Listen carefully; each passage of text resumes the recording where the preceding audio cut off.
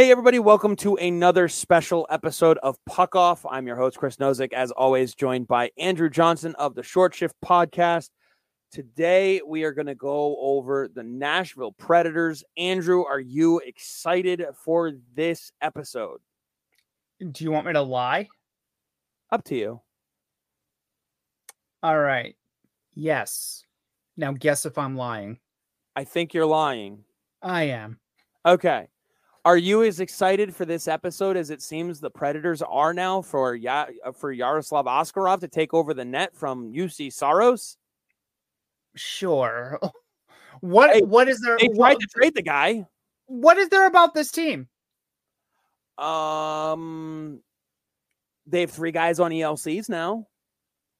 Cool. Neat. Listen, a couple of those guys are going to be interesting. I think if you want a name to watch, Luke Evangelista, 15 points in 24 games last year. He's one to watch. I think Juuso Parssinen is another one to watch. Juuso Parssinen, shout out to my buddy Tia, who likes to hype the Finns, who was hyping him before he even got to the NHL, and he did well. He did real well over there. There were a couple of bright spots. And but you know who else I'm looking to finally get some ice time and see what he's capable of is Cody Glass. Mm-hmm. They moved on from Matt. Looked like he finally figured something out last year. Right. They moved on from Matt Duchene. Why? I don't know. Cap dump. That's the best way to put it. To make room for Ryan O'Reilly? Again, why? I don't know. I like Ryan O'Reilly at 4.5, but for 4 years, not so much. No. Yeah. Already on a decline. I know. Already on a pretty steep decline. Here's the thing. If they utilize Ryan O'Reilly next to, say, Philip Tomasino and Cody Glass, I'm okay with it. Mm-hmm. That line would be good. Glass, O'Reilly, Tomasino. Mm-hmm. Veteran, 2 young guys trying to prove themselves. All 3 have a scoring touch. Ryan O'Reilly can play very defensively as well, and he'll keep them responsible. Mm-hmm. Don't hate it. But 4 years?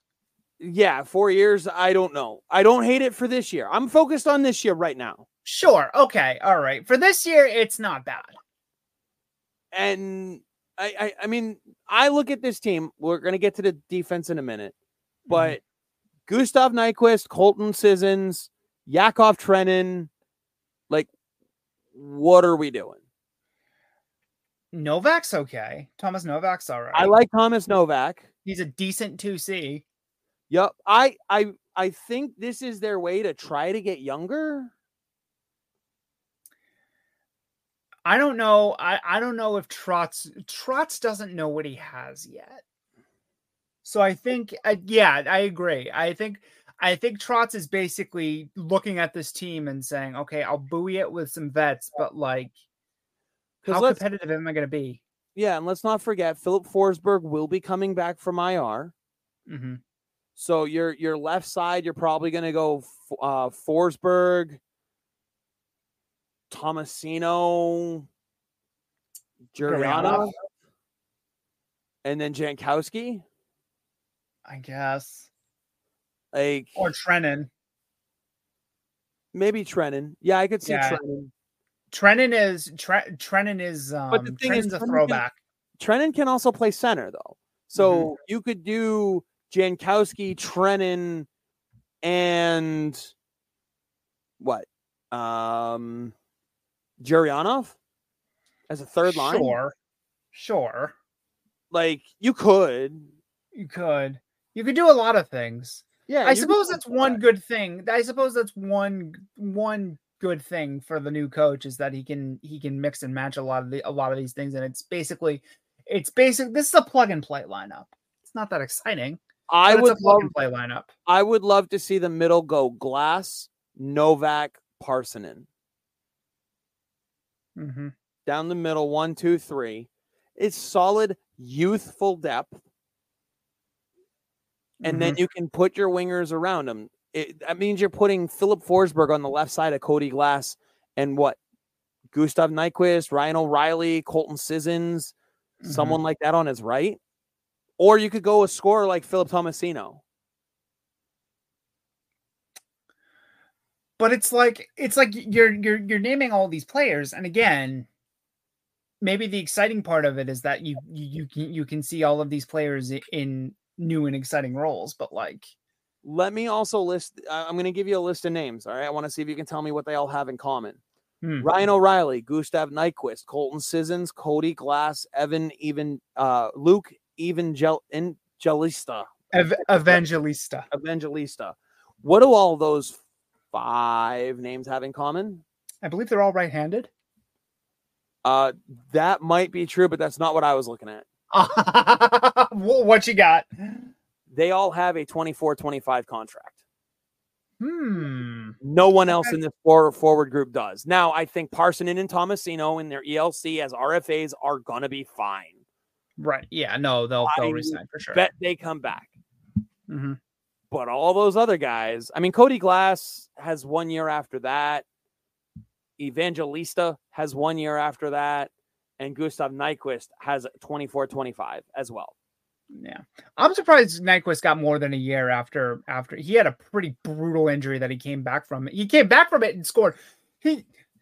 Nyquist had a hell of a season last year. He had a pretty significant injury, right?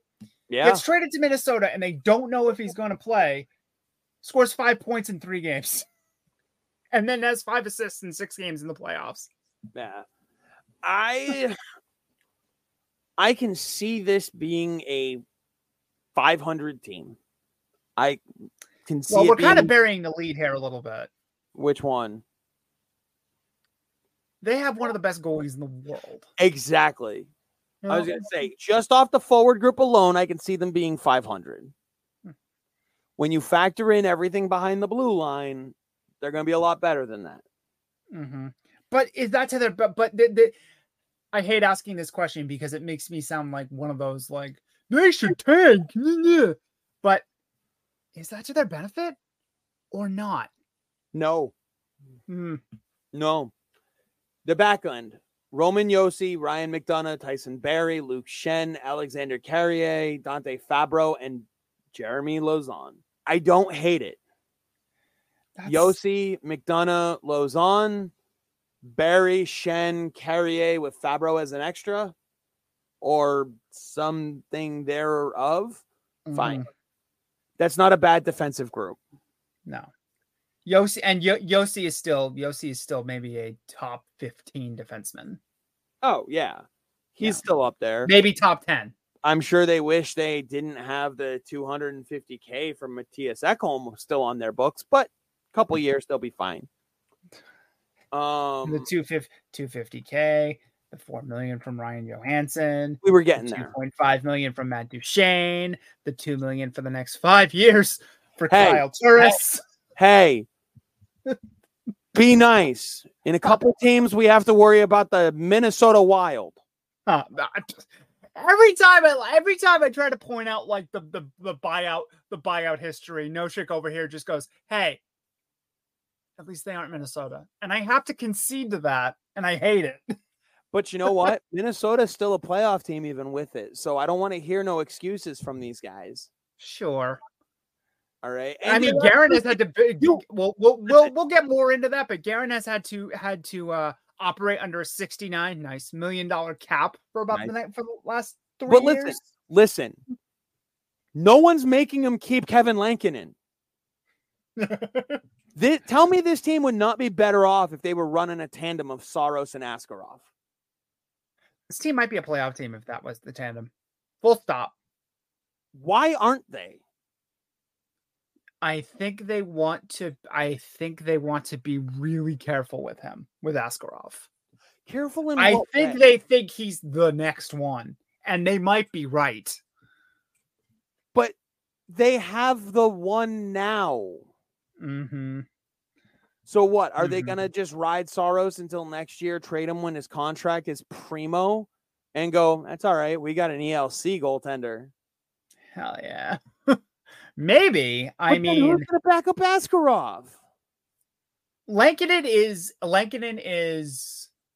what you think of when you think of a backup goaltender. Like that is your Mary Sue backup goaltender. You can put any face on that. He is Brian Elliott to Andre Vasilevsky. Yeah. If Saros wanted to, he could play 65 games, and Nashville would probably take that. Die? You can't overplay a guy like UC Saros. No, you can't. Yeah, you're right. I want to keep him at 50 games max. Mm-hmm. And you know what would be perfect in doing that? Askarov? Bringing up Askarov and letting him pay 25 to 30. Oh, yeah. But so I digress. Playoff. Quick math before you really digress. Quick math. How many games has UC Saros played in the last 2 years? The last 2 regular season years? Correct. They haven't made the playoffs the last 2 seasons. I'm going to say 117. 131. Holy crap. 67 games in I 22? wanted to say like 126, and I was like, no, that's going to be too high. 131. 67 games in 22, 64 games in 23. He's Vasilevsky without the playoffs. He almost dragged them in kicking and screaming last year. I know. He's a fucking stud. He's a stud. What's his career save percentage? 92.7? His career save percentage? Yeah. That's a great question. I'm going to guess like 92.7, 93.4. No, that might even be a little too high. I think that's too high, but I think you're closer than 92.4 is what I'm going to guess for the save percentage. 919. Goals against 258. Damn, you didn't let me guess it. Sorry. I was going to say like 268. I was going to be just a little bit off, but that I'll take that 258. And what'd you say? 919. Yep. 919. The 2 years where he played 131 games, Jesus Christ, he had a save percentage of 919. He kept with his career average. So Predators last year finished out of the playoffs. They were 1 point shy despite Saros' best efforts. Right. But here's the thing. The Panthers had 92 points as well, and they were in the playoffs, and they made it to the final. Mm-hmm. So that's definitely an East Conference, Western Conference issue. Mm-hmm. They had almost identical numbers to the Panthers. 82 games played, obviously. 42, 32, and 8, 92 points. Point percentage of 56.1. Mm-hmm. Like, very, very similar. Now, goal differential, that's another state of being. Florida plus 17, Nashville minus 9. Mm-hmm. Through no fault of UC Saros, by the way. He can't put the puck in the net. Shit. Hey. Goaltenders can score. Just ask Linus Ullmark. I knew you were gonna go there. You made me. You made me. I wouldn't be surprised if Swayman gets one this year. But anyway, Nashville. Are they in or out this year? I think they're out. I think they're in. Okay. Show your work. Winnipeg, down a few. Nashville, they're out. Up a few. Mm-hmm. Swap. They were 3 points apart from each other last year. I think Nashville got 3 points better, and I think Jets got 3 points worse. Mm-hmm. So if Winnipeg made it last year, I think Nashville can make it this year. Mm-hmm. I like what they're doing. I like the influx of youth. I think you're going to see a good year from Cody Glass, a decent year from Parsonen. Novak's going to look good. Evangelista's going to look solid as well. Like, these are good young players that are talented, and they still have Yossi and McDonough. And like, if you're, let's say, Cody Glass, right? You said last year it looked like things were starting to click for him, right? Right. You're building a little bit of momentum. This year, let's say you're finally given a chance to take a spot as the 1 seed, right? You got to go earn it, but it's there for you for the taking, right? You realize behind you, if you fuck up, you've got Roman Yossi, Ryan McDonough, and Luke Shen. You're going to play him with more confidence. I can fuck up. These guys got my back. And behind them, you see Saros, a favorite for the Vezina. You know what? I think you may have convinced me. I think because the Central's wide open after Dallas and Colorado. Yes. Nashville could finish as high as 3rd, as low as 6th, I think. Depending I don't on think they bottom out with Arizona and Chicago. I was just say, depending on injuries with Colorado, I don't think Colorado's going to push for the division as much as we think. Like, I think they'll be a firm 2nd place, though. Yes. Yeah. And I have Dallas winning the division overall, just because I don't think, like, they're almost going to go into first place and be like, oops, we won the division. Dallas may be the best team in the West, but we'll get to that. Yes. But I think they're going to look at it and be like, oops, we won the division. Because Colorado's going to sit there and be like, we want to rest. Right. We want to pace ourselves over 82 games and hit the throttle come playoffs. And I think they're a team that can do it. We're going to get to Minnesota. Nashville ceiling, if everybody plays well, like you said, 3rd place. 3rd place. I think there's so many variants in these sort of predictions, but you said show my work. See, the more that I look at it, the more I'm like, do I trust Minnesota? Do I trust Winnipeg? Do I trust St. Louis? So not really. Right. So here you said show your work. So here's my work. You ready? 4 teams in the Pacific, probably the same 4 as last year, maybe a different order. Seattle, LA, Edmonton, Vegas. We'll talk more about them later. But if you say 4 and 4, that means, are you confident that the Winnipeg Jets can fall 3 points? 3 points. Or can they fall 2 teams? I think they can fall further than that. Winnipeg, they are a disaster. We haven't gotten to them yet. They're going to be fun. They're going to be fun. But they're going to be fun to go over. Yeah. But they may be coming down quick. I can definitely see Nashville at this iteration taking 3 extra points that they left on the table last year. And that would beat out Winnipeg. And I would feel better about that prediction if, say, we get 10 games into the regular season, right? Well, we're not and doing Askarov is burning Milwaukee to the ground. And Barry Trotz saying, okay, listen, Kevin, thanks for being a soldier. Waivers. If they waive Lincoln and Askarov gets called up that early in the season, they could take the if Askarov, I would say Askarov has to he responded in the AHL last year. He was very good for Milwaukee. They could take the division if they made the move early enough and he was playing well enough. Over Dallas? Because you know what? I was going to say Saros and Askarov versus Wedgwood and Ottinger. There's a rested Saros versus another Kevin Lankinen and Scott Wedgwood. Listen, if they had Askarov behind Saros, you were looking at a tandem that would compete with Swayman and Ullmark for the Jennings.